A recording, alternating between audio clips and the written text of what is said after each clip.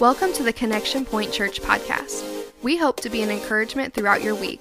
New episodes are available every Sunday evening and Thursday evening. We also invite you to join us live on Sunday mornings at 10 a.m. and Wednesday evenings at 7 p.m. Lord, we're going to get into the parables tonight.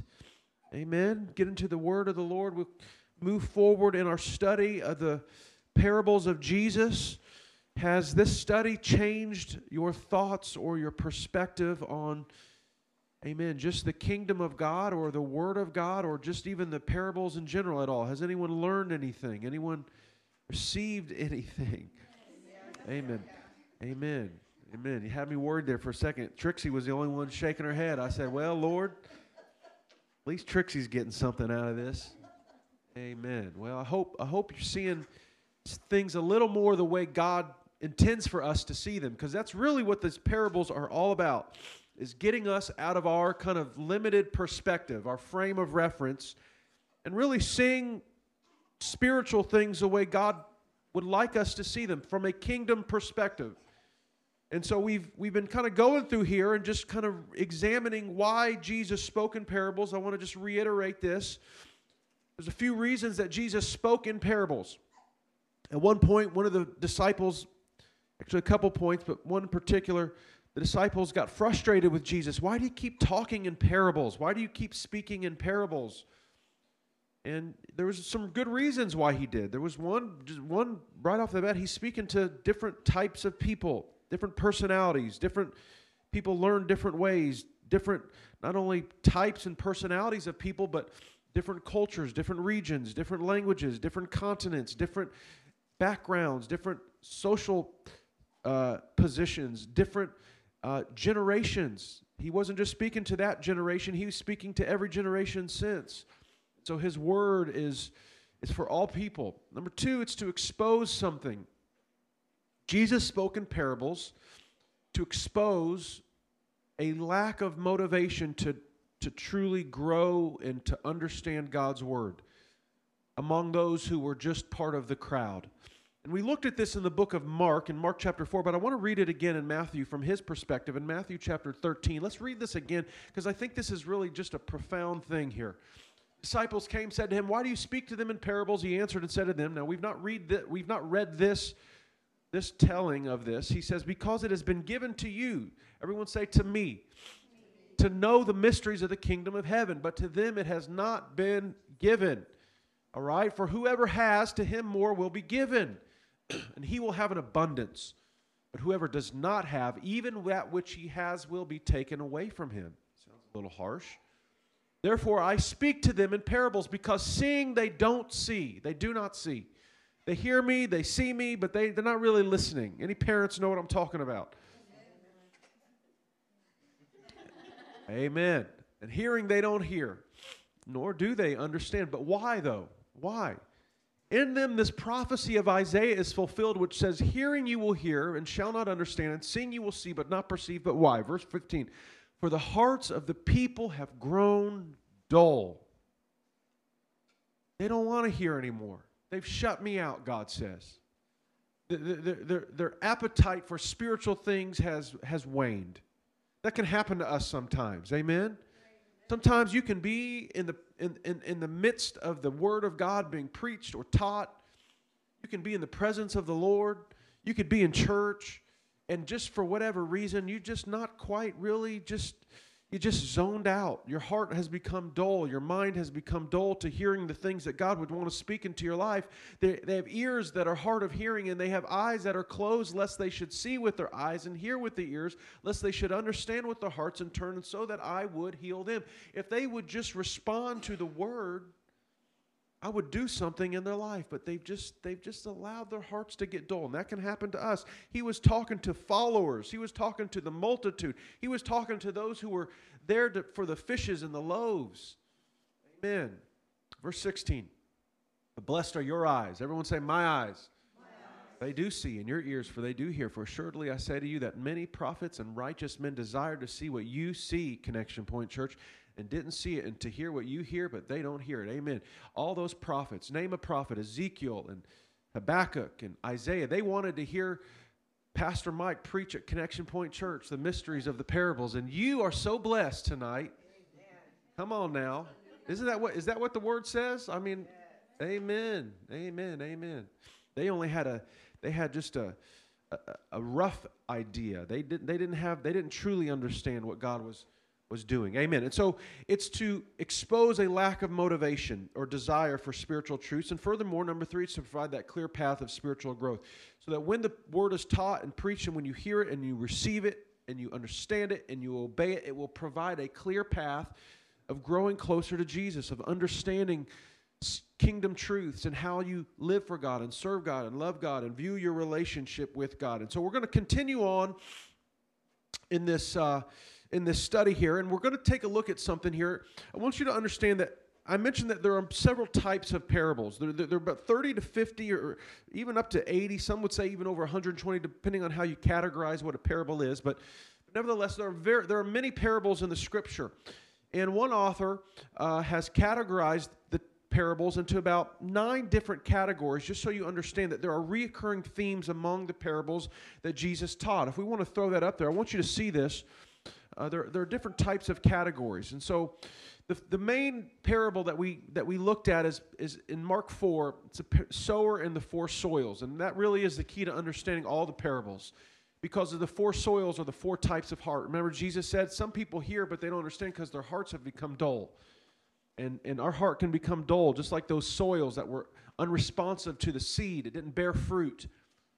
But then we looked at parables of redemption last week. In Mark chapter 16, we took a look at that parable of the shepherd that left his 99 sheep to go after that one that was lost, and that woman that swept her house to seek that coin that was lost, and that son that was looking for that day that his prodigal son would return. And so many of Jesus' teachings revolve around this idea of redemption. That from God's perspective, this topic, this theme of redemption is paramount.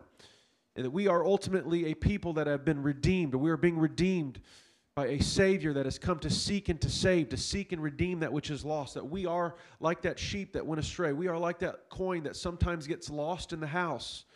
Sometimes you can be in church and you can never leave the church. You never rebelled. You never decided to live an immoral or an unrighteous life. But like that woman that lost 10 coins, that had 10 coins, and one of them was lost in the house. It didn't go anywhere. It didn't leave.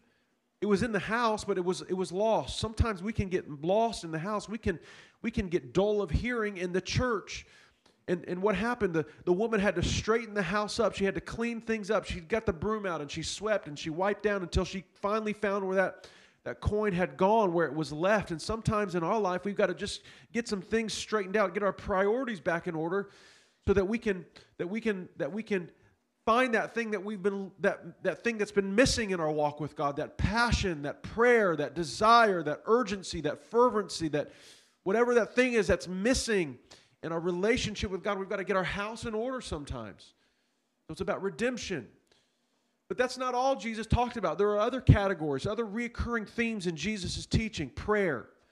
There are parables about prayer. There are parables about the kingdom of God, just giving us understanding of the difference between the earthly kingdom and a godly kingdom.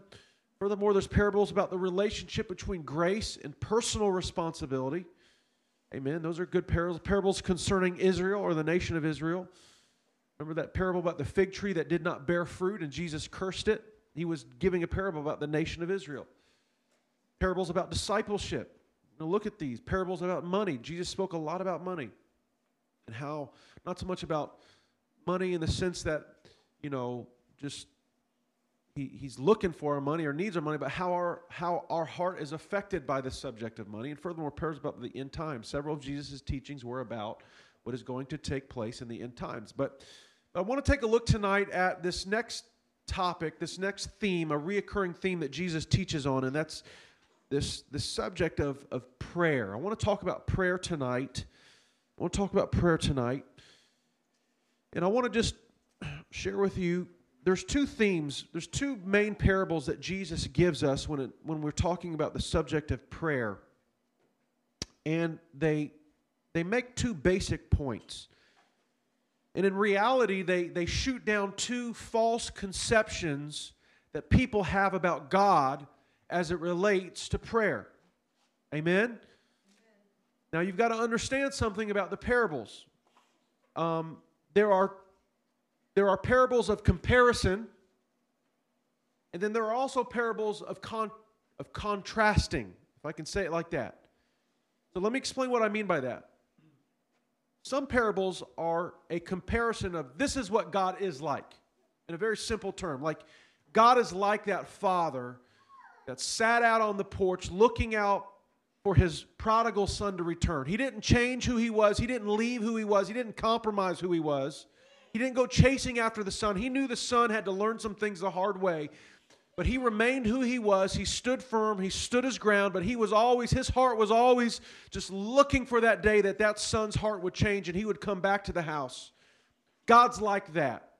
God is like that shepherd that goes looking for the sheep. Sometimes it's not because it's a son that's left. He knows the difference between right and wrong, but he's like that sheep. Sometimes God's people are like sheep. They don't know any better. They get caught up in things. They get turned around. They get lost. They get mixed up. And sometimes God doesn't stay where he is. He knows that sheep needs someone to look for him. And God will go searching for us. God is like that. But some of these parables are not demonstrating what God is like. They are contrasting what God is not like. The reason God would give us parables to contrast or to show us what God is not like is because sometimes we get ideas in our brain and in our mind and in our relationship with God that we think God is like certain things. God says, no, I'm not like that. And so when it comes to the subject of prayer, Jesus tells parables of contrasting. Am I saying that right?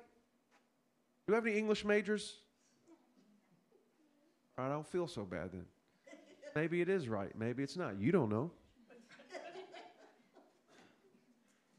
Or contradiction or contrasting. Jesus is telling us two main parables as it relates to the subject of prayer to shoot down two misconceptions about God as it relates to how we think about him in terms of prayer. And so we're going to look at this tonight. Let's skip that picture, Ron, and let's go to Luke chapter 11, 15. Let's go to Luke 11, 15. Hold on, I'm going to leave you in suspense with that picture, right? All right, Luke 11, 15. So Jesus gives two parables about prayer, two main parables. In Luke chapter 11 and then Luke chapter 18. And so let's read the first one here. And he said to them, which of you has a friend? We'll go to him at midnight and say to him, friend, lend me 3 loaves. Right? For a friend of mine has arrived on a journey, and I have nothing to set before him. All right? And he will answer from within, do not bother me. The door is now shut. It's midnight. My kids are in bed with me. I can't get up and give you anything. Is that Jesus saying, is that how he's going to answer you? If you go to your neighbor's house or your friend's house, Lane, if I showed up at your house at midnight and I'm pounding on the door, think about this. Jason, if I showed up at your house at midnight, if I drove to Martinsville and said, Jason, man, I need some of those pellets for that grill of yours, man. I got some company coming over. Traeger store or the pellet store's closed. And I got to cook some pork tenderloin or whatever, some ribs. I have no way to get these pellets. Can you give me? And I show up at midnight. Now, I know you're going to be mad, but I would imagine you would want to, Lane, you would want to give me what I'm asking for. Now, Shauna may be yelling at you, but Lily may be yelling at you, but I would imagine that your response would be, my goodness, midnight, this must be really important. And that's what Jesus is saying. And he will answer from within. He's not going to say, don't bother me, go away. The door's shut, my kids are in bed, I can't get up and give you anything. No, look what he says, verse 8. There's a dynamic here. There's a relationship dynamic here. He said, I tell you, though, he will not get up and give him anything because he is his friend. However, yet because of his impudence or importunity. Everyone say importunity. The old King James Version word. He will rise up and give him whatever he needs. He said, listen, if someone comes to your house, a friend, now notice there's a relationship here. They know each other. Someone comes to your house at midnight at a very inconvenient or inopportune time, pounding on your door to ask you of something urgent. Even though there's a friendship, even though there's a relationship, that person is not going to get out of bed just simply because you're friends. They're going to get out of bed because of the nature of the urgent request. Okay? All right. Now look at this. Now, let's keep going. And again, I tell you, ask, it will be given to you. Seek, and you will find. Knock, and it will be open to you. Verse 10, for everyone that asks receives, and he who seeks finds, and the one who knocks, it will be open. See how that works? What father among you, if his son asks for a fish, will instead give him a serpent? Or if he asks for an egg, will give him a scorpion? If you then, who are evil, know how to give good gifts to your children, how much more will your heavenly Father give the Holy Spirit to them that ask him? Have any of you seen these videos? I feel our culture is really just getting out of, it's just evolving quickly. Now, I've seen the videos of the parents pretending like they're taking the kids' candy on Halloween. You've seen those, right? Has anyone ever seen that? Maybe not. No. They'll like video it, like the little kids that got candy on Halloween. The parents will video them the next morning, and the candy's gone, and they'll say, we ate your candy, and then they'll like film the kids like just freaking out, like just upset, the candy's gone. But now there was these videos I saw this year, I've never seen this, where instead of just, like Santa Claus, now it's like the Grinch. And there's these videos, I don't know what these parents are thinking. You want to talk about traumatizing your kids. Like, okay, so we've gotten removed Christmas being about Jesus, to Santa Claus, and now it's like taking another step to like about the Grinch, and they will pay someone, or they will have someone, a friend or family, dress up like the Grinch, from that Jim Carrey movie, and like on Christmas Eve or Christmas morning, dressed up like the Grinch, they will have the kids out there ready to kind of have their, nice Christmas celebration, and they will have someone dressed as the Grinch barge through the door, slam the door open, come running into the house to the Christmas tree and start stealing the Christmas presents. The kids are like freaking out. The kids are going hysterical. There's like kids screaming and crying. And it's just like, what is wrong with these people? You know what I mean? It just kind of reminds me, like your kid asked for an egg, you're giving him a scorpion. You got Christmas gifts, and now instead you got some guy running in here pretending like he's stealing them. What's the point of that? But nevertheless, if you then being evil, some people are evil, but if you then being evil know how to give good gifts to your children, how much more will your heavenly Father give the Holy Spirit to him? God's not like that, all right? All right, so this is this first parable about prayer, all right? This parable of what we'll call the urgent need. All right, let's go to the second one here in Luke chapter 18. This is the second parable Jesus gives us about prayer. And he told them a parable to the effect that they ought to always pray and not to lose heart. All right? This is the second story. He said, in a certain city, everyone say a certain city.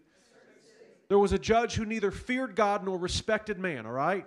Now remember, this is a parable of contrast or contradiction or contrasting.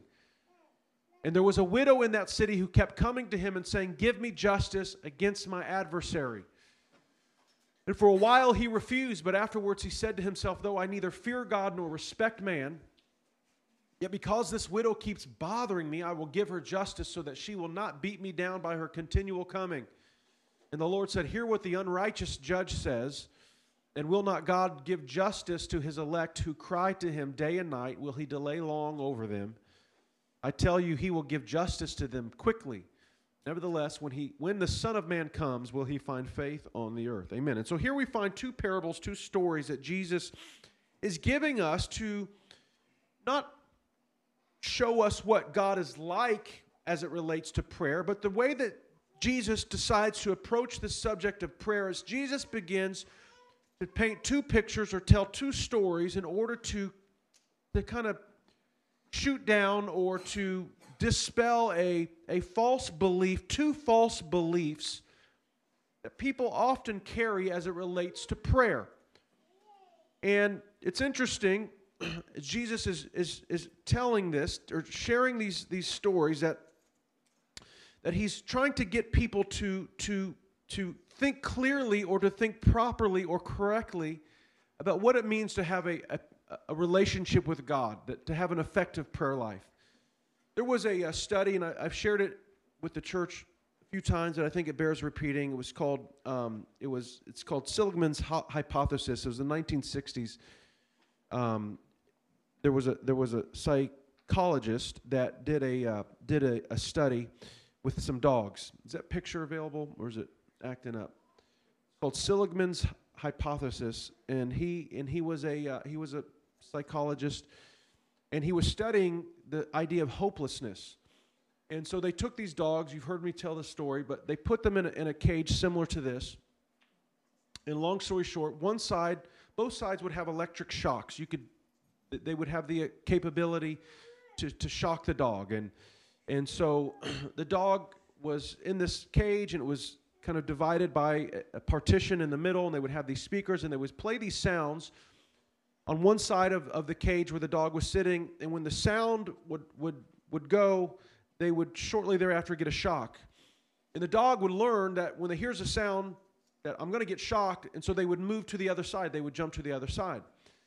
And so eventually, they began just kind of getting them to learn their response. When I hear the sound, I'm going to get shocked, and so to avoid the shock, I'm going to move to the other side. And so then they would begin playing a sound on the other side, and so they would move from one side to the other side to avoid the shock, and then they would hear a sound on the other side, and they would get shocked, and so they would move back to the other side. And they kept getting them to kind of learn this response, how to avoid this undesirable feeling of being shocked.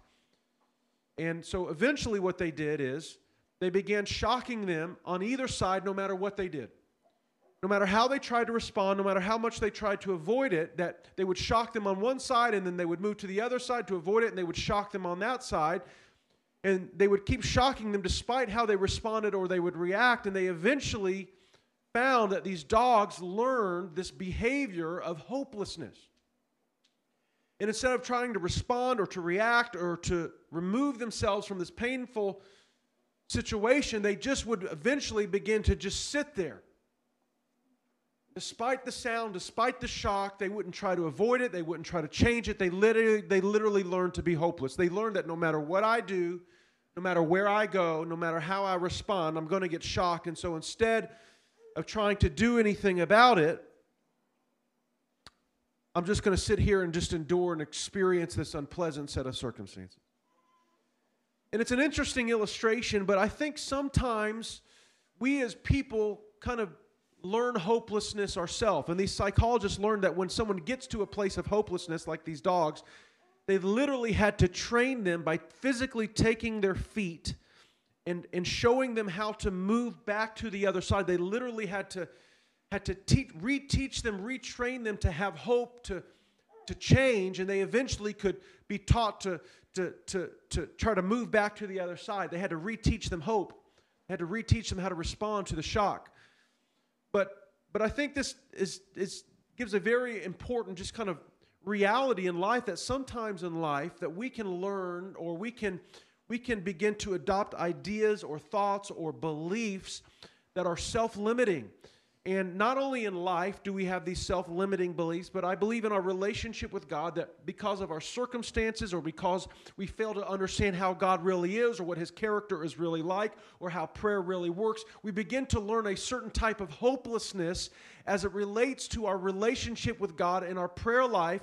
And as a result, Jesus gives two parables that begin to dispel these limiting beliefs as it relates to prayer, all right? And so I want to take a look at this here. I want to get into this. Let's take a look at these, at a couple of these, of these parables. All right. Let's take a look at this first one, the parable of the persistent prayer. All right, the parable of the persistent prayer. There's two prayers here. There's a persistent prayer. There's the parable of the persistent prayer, and then there's the parable of the urgent prayer. There's two prayers, and if you notice, one of these prayers, one of these requests takes a long time to get answered. That was the lady with the judge, right? It took her a long time. She just kept coming back. She had an adversary. She kept going back. Certain judge. And it was her persistence that ultimately prevailed. But the other one was about an urgent need. Man, it's midnight. I got to have that sugar right now. I got to have those pellets right now. I got to have whatever it is. I got to have it now. God, I need it now. All right? And so Jesus is giving us two different parables about prayer. One is about a long-standing request. The other one is about an urgent need that needed answered right now. And so we find here, let's just begin with this persistent prayer. We find three characters, right? The first one is the judge, then there's a widow, and then there is an adversary.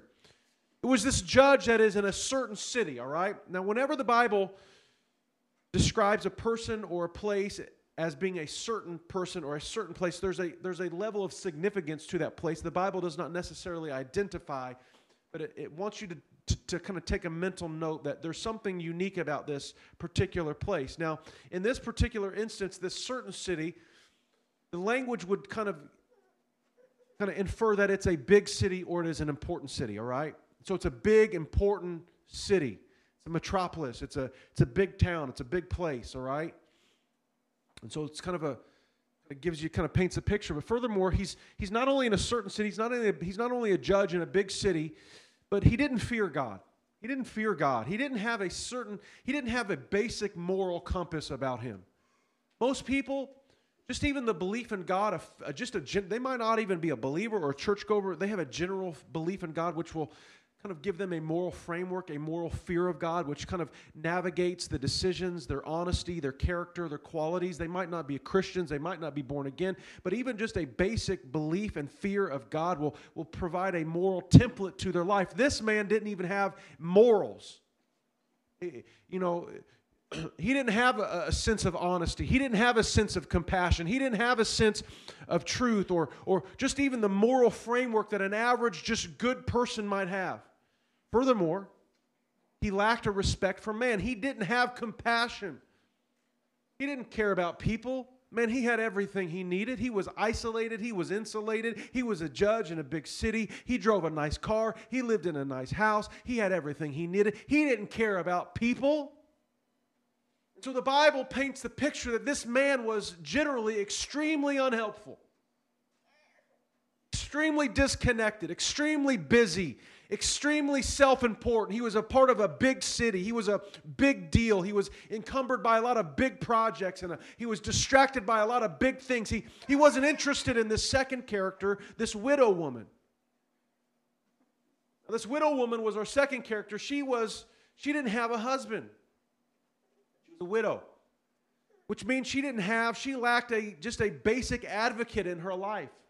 She didn't have anyone to protect her. She didn't have anyone to care for her. She didn't have anyone that was going to go take care of the responsibilities of life for her. She was kind of on her own. She had one hand tied behind her back. Life was not easy for her. It was challenging. Everything in life was more challenging for this widow woman. She lacked natural resources to pay for her desire. She was a widow, so that denotes that she probably didn't have much money. She was probably living just day to day, paycheck to paycheck, meal to meal. She couldn't afford to hire some big slick attorney. She couldn't afford to get, to pay for people to take care of her issues for her. Furthermore, she's been treated unfairly. And so you already get an idea that people already see that they can take advantage of her. So she's really just generally extremely helpless. And then we have this adversary, the person that is taking advantage of her. He took advantage of the widow. He was dishonest. He was unfair. He was evil. He was preying upon the helpless. And so we find these three characters, really these two characters, and Jesus is giving us a parable of a persistent prayer in light of the parable of the urgent need, but he's showing us here that he's not like that judge, and we are not like that widow. That in other words, this is a parable of contradiction or contrasting, that just like this judge was extremely unhelpful, that he is not like that.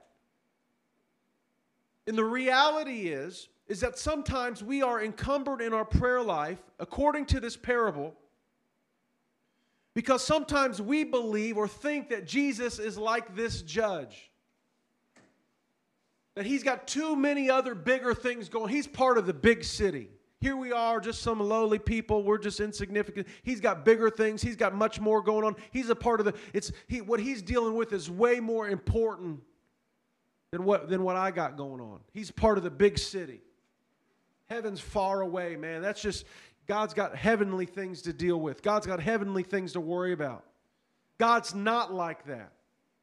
Furthermore, this man didn't fear God. This man didn't have any morals. God's saying, listen, when you come to prayer, you can't get caught up in this limiting belief that God is not interested, or that he's far away, or that he's disconnected, or that God does not have a moral framework like this man.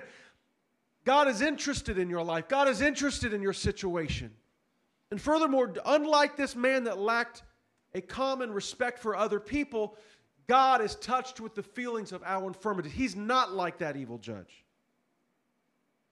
And so while this judge was portrayed as being a person that is generally extremely unhelpful, Jesus is saying, if that's your perception of me, then you need to recognize that even this person that is so unhelpful and disconnected and involved in much bigger, weightier matters and doesn't have a moral framework and certainly doesn't care about people, even he was willing to answer the response or the prayer of this woman.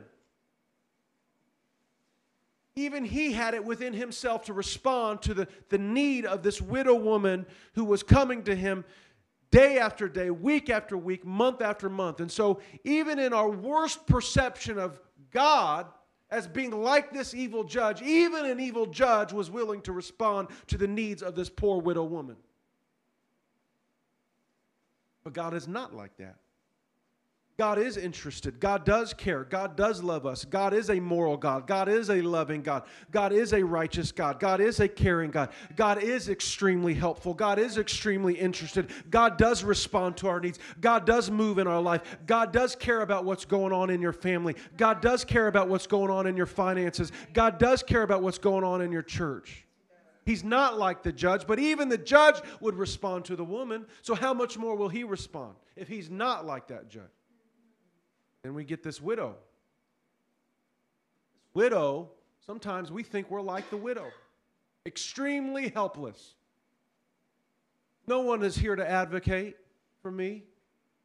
My husband's not helping. My pastor's not helping. My boss is not helping. My friends are not helping. We get this mindset sometimes. Just woe is me. I might as well just eat worms. Is that right? Start feeling sorry for yourself. You know, that can mess with your prayer life because you start seeing God a certain way. And Jesus is addressing this. He's dealing with, you're not like this widow woman in some respects, lacking natural resources to pay for her desire. She didn't have the resources. She was treated unfairly, extremely helpless. In some respects, she had no reason why anyone would help her. But here's the reality. God is our Father. God is interested in our life. And even though this woman had nothing to offer this judge, you see that the contrasting in their relationships, there was no relationship. There was no connection. There was no inherent motivation. There was no reason why either of these two people should be connected. But even in their most extreme of differences in life, in locations in life, in lack of motivation or lack of desire or lack of resources and lack of all of the reasons why this response should be met or this request should be met by the judge to this widow woman, nevertheless, even then, the need was met, and God is saying, listen, you're more than just some widow woman. You are my child. I love you. I care for you. I advocate for you. The Bible says Jesus is praying for us. Jesus is advocating for us. Jesus is meeting our needs. Jesus is interested in our life. Now, I got my order mixed up here because my computer died, but there's three things that I want to share with you about this. Number one, the first thing that I want you to see about this is, I think that first one, Rana, is, lesson number one is the subject of the parable is not really about timing as much as it is about the trust. Now, we've got two extremes. Both of these are about prayer. One of them is about a prayer or a request that a lady was bringing to the judge over, the Bible would give us the impression, a long period of time. The other one was about prayer in the context of an urgent need that needs to be met like now, like at midnight. Like I can't wait till 6 a.m. to come knocking on Jason's door. I gotta have those little honey snacks like right now, Jason. Jason gets me these little honey snacks. I don't even know what they're called, but my goodness, it's just very addicting. So sometimes prayer is like, you need things right now. You need God to respond right now. You have an urgent. You can't wait till next week. You can't wait till next month. You can't wait for years down the road. You have certain things that need to happen now. In either instance, whether it's a long-standing prayer or whether it's an urgent need that needs to be answered now, really the reality is in both of these parables, the subject of the parables not so much about the timing as it is about trusting. The reality is sometimes I think we get this idea in our brain and in our mind, God, I can't pray because this is one of those things God's just going to take forever. We've learned to be helpless because sometimes we've prayed things and they don't get answered right away. And we get caught up in the timing, and the reality is before timing, you need to be concerned about your trust. Your trust. Maybe realize that whether you have an urgent need or whether you have a long-standing need, the reality is that God is not like that judge, and God is not even like your friend that wouldn't answer because he's your friend, but because of the urgency of your need and because of the persistence of your prayer, that whether it's long-standing or urgent, God, you can trust the Lord to take care of the seasons, the circumstances, and the situations in your life. Look what Philippians 4:16 through 17 says. Be anxious for nothing, but in everything by prayer and supplication with thanksgiving, let your requests be made known to God. Don't be anxious. Don't be stressed out. Don't be worried. All right? What's the next psalm? What's the next text? And the peace of God, which passes all understanding, will keep your heart and your mind. You got to learn to trust God. Let the peace of God. Listen, you can trust God with your needs. You keep bringing your needs to the Lord. You keep praying. You keep trusting. You keep seeking. You keep asking. You keep knocking. God sees you. God hears you. God's going to respond. Even if God was like an evil judge, or even if God was like your friend that doesn't want to get out of bed, nevertheless, both of those needs were met. You got to just trust that God is greater. God is better. God is more compassionate. God is more interested. God loves you, and he's going to take care of you. Don't get so much caught up in the timing. Get caught up in the fact that you can trust God with all of your needs. There was one more scripture. What is it? Is that it, Rana? The Lord is my strength and my shield. My heart trusted in him, and I am helped. Therefore, my heart greatly rejoices, and with my song I will praise him. My Lord is my strength and my shield. My heart trusted in him. That's where we need to get to. Lord, I trust you. You're my helper. You're my strength. Whatever the need is, Lord, you know. We had an evangelist, Jesse Cornejo. He did the tent revival. And we were talking, and he was sharing just some of his stories. Some of these guys, they have just amazing stories.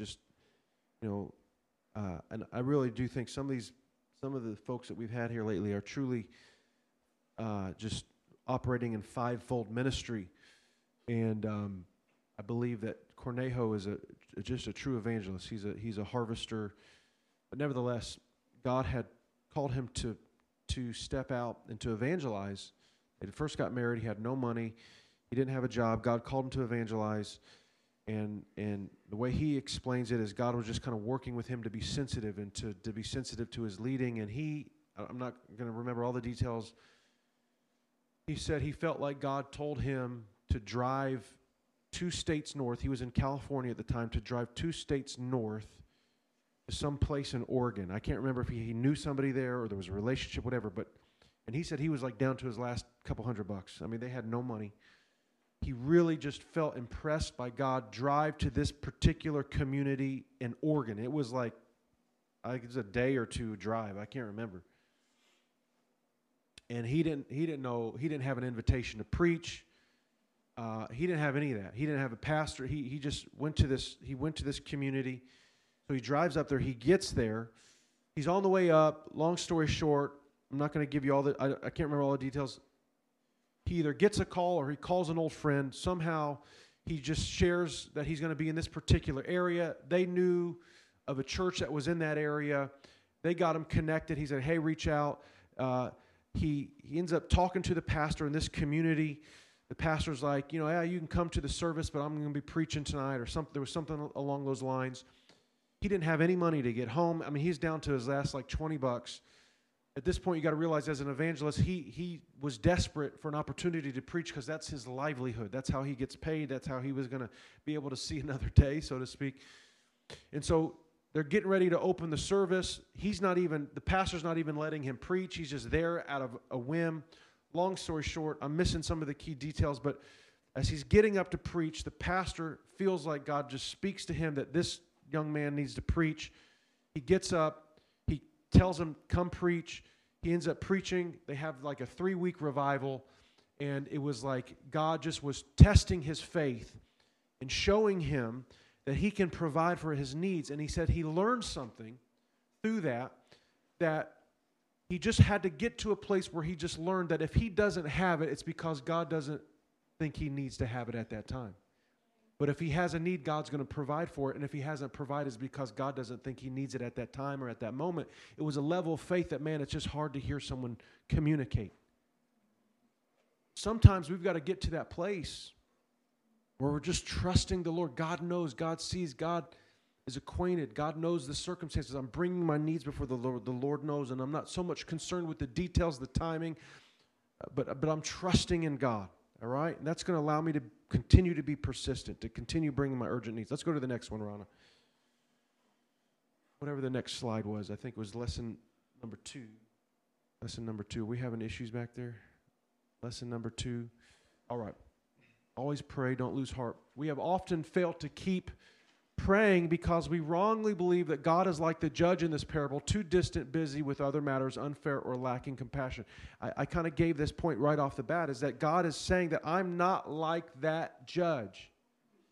If you get an idea in your mind, in your prayer life, in your walk with God, you begin to perceive God a certain way. Jesus is giving us this parable to kind of erase our false perspective and our false perceptions of God. And he's trying to give us a correct kingdom perspective to see things the way God wants us to see things. And he's shooting down a false idea that God is somehow this distant judge from this big city that doesn't care, is not interested, and has no compassion about my needs. And here I am, just this helpless, hopeless individual. I've got no way to get the answer I need. I got no way to get the resources or to get advocated for in regards to my situation. And Jesus says, no, the reality is that's not the case. I do love you. I do care, and I am interested. Let's see 1 Peter chapter 5, verses 6 through 7. Therefore, humble yourselves under the mighty hand of God, that he may exalt you in due time. Casting, here it is, casting your care upon him, for he cares for you. This judge could have cared less, but that's not our heavenly Father. He does care for you. Cast your care upon him. Come to him in prayer. Be persistent. God knows your need. God sees your situation. For the Lord God is a sun and a shield. The Lord will give grace and glory. No good thing will he withhold from those who walk uprightly. This judge would give someone the impression that he's just trying to withhold because he really just doesn't care. And the Lord says, that couldn't even be any further from the truth. So he tells us this parable that even if an unjust judge would give what this woman has been asking for because of her persistence, how much more will I give you all things, will not withhold any good thing from those who walk uprightly. If you'll just seek, if you'll ask, if you'll knock, I will take care of you, all right? Let's go to the next one. Lesson number 3. We often fail to remain persistent in prayer because we believe that God will not respond soon enough. Now let's get into Luke chapter 11, verses 15 through 13. Now this is the next one, all right? Now that judge and that widow, there was a long-standing, just continual persistence. She had to keep coming back. Sometimes in prayer, we got to just keep coming back. Sometimes we got to just keep praying. Sometimes we got to just keep on knocking. We got to keep on fasting. We got to keep on seeking. How many in this place can say that there were some things that you have prayed for and sought that God did not answer right away? Big things, significant things, profound things in your life, but somehow over time, that you just kept on praying. You didn't know how God was going to do it, but you look back and you see that God was faithful and that he ultimately did answer your prayer. Can anyone raise their hand? Amen. I've seen some of your prayers. You know, when we started doing prayer and fasting, we would fill out those cards, and I have kept those from every year. And I'll look at them every once in a while. And there were some things, some of you prayed for people in your life. Man, it's just like God just did it. Somehow God just did it. And that's just how the Lord is sometimes. You just keep on praying. You just keep on knocking. There's people that are coming to church now. Their attitude is totally different. Their heart is totally different. Where 2, 3, 4 years ago, it's like, I'm just like, God, how are you going to do this? And just all of a sudden, somehow the Lord just gets a hold of their heart. The Lord just moves in that situation. And all of a sudden, God answers the prayer. I told you the story about, using my mom as an example, and she's probably listened to the podcast. Hi, Mom, love you. I'll share this story, all right? Prayed for her for years. I was going to church. She wasn't really coming to church. And one night, I'm going to bed. I'm a Christian. Going to bed. I just felt the Lord just burdening me to pray. And granted, I had to spend a lot of time in prayer for my family. Lots of time, and just not seeing anything happen, not seeing any changes in our family. One night, laying in bed, getting ready to pray, or just fall asleep. God just like, no, you got to pray. You need to pray. You need to pray. So I fought it for a while. Finally, just decided to pray. First thing I prayed for was for my family. Prayed whatever I prayed. Went to sleep. Probably wasn't even an hour later. All of a sudden, I hear my mom. This was when I was a teenager. I lived in the house. I hear my mom come screaming down the hallway, Mike. She comes barging into my bedroom. She says, I just had a dream. I went to hell. Pray for me. She jumps in my bed. And we began praying, and she had this just unbelievable dream that was so symbolic about just her perception. Just, she saw these priests, like they were like wooden, like almost like you think, I say like a dummy, but like a mannequin. They were doing these like just repeated rituals, and they were in these priest garments. And at the time, we grew up Catholic, right? And that was our kind of perception of religion and God as like just this like lifeless, just routine of religion. You go to Mass, you take the Mass, you rehearse the Mass, you go back, nothing ever changes in your life. Nothing is ever affected. It's like this repeated religious obligation, and that's your sense of righteousness and godliness and relationship with God. And was like God was just like bursting that perception that, you know, there's no life in that religion. There's no salvation in that religion. You gotta have a relationship. And nevertheless, whatever that, all the significance of that dream, I noticed that after that, things began to change. There was a hunger there all of a sudden. There was a desire. They started going to church, and now, long story short, my mom, my sister, come. I want to tell you, you just never know what the Lord might do in your life if you just keep on praying. Sometimes the people that seem so hopeless and seem so far from God, you just keep on knocking on that door.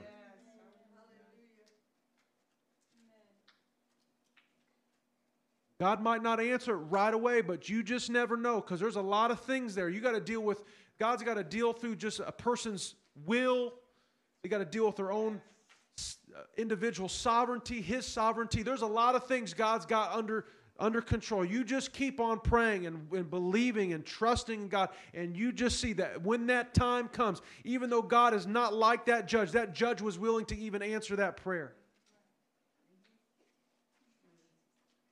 He said to them, which of you who has a friend will go to him at midnight and say to him, friend, leave me 3 loaves. Now here's the urgent needs. For a friend of mine has arrived on a journey, and I have nothing to set before him. And he will answer from within, do not bother me, the door is now shut, and my children are within me in bed. I can't get up and give you anything. And I tell you, though, he will not get up and give him anything because he is his friend. This man isn't going to answer the request just simply because you're friends. Now get this. What he's showing you is if you eliminate our relationship, God is saying, like, here's what He's saying, like, if you know me, there's like, you know, God called Abraham a friend. There is a relationship. There's a familiarity. There's a proximity there, right? This isn't like a widow and a judge. Here there's a relationship. There's a proximity. They were probably neighbors. They were friends. There was a closeness. There was a familiarity. There was a relationship. They had an ongoing relationship and dialogue. And so you would think that if this person was going to get what they needed, it would be because they were friends and they were close and there was a relationship. But Jesus is saying, even if the relationship is taken out, it's the fact of the urgency that's what's going to get this need met.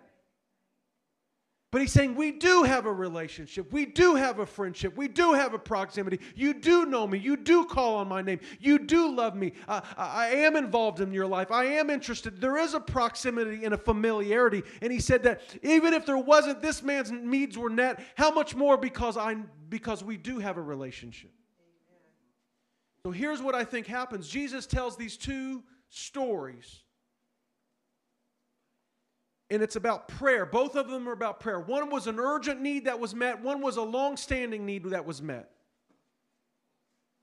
And I think sometimes, according to this story, sometimes we get encumbered in our prayer life because we get caught up in that long-standing prayer mindset that, yeah, I'll pray, but it's not going to get answered for maybe years in the future.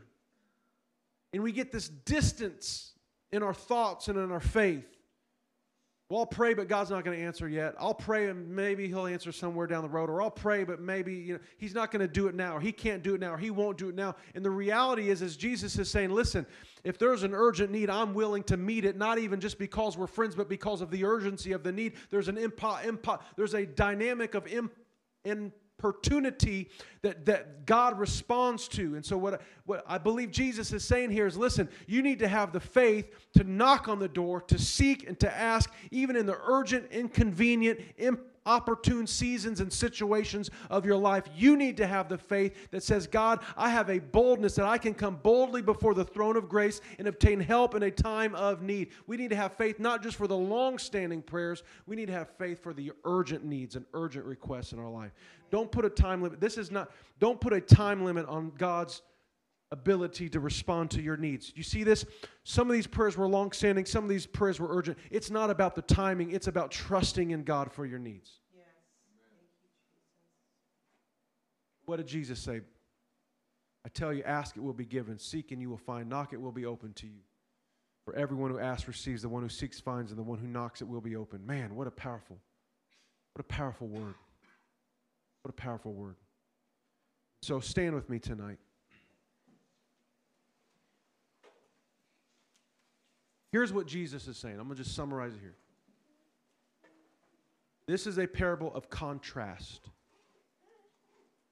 That if you strip away everything that we know about God, His goodness, His love, His character, His morality, His compassion, His faithfulness, His attention to detail, His justness, His proximity to His people, His close. If you stripped away all of those things, what He's saying is that even if I were like an unjust, immoral, godless judge,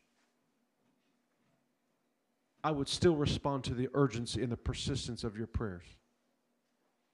Or if I was like that guy that you knock on his door at midnight, if you stripped away our relationship, our proximity, our closeness, our friendship, and you were just knocking on some random person's door, I would still respond to your urgent need because of the importunity and the urgency. I'm not like that man. I'm not like that judge. I'm better than that. So how much more should we have faith to put our trust in the Lord and to give our needs to the Lord and cast our cares upon Him? Let's lift our hands right now. Hallelujah. Hallelujah. Father, I pray, God, that tonight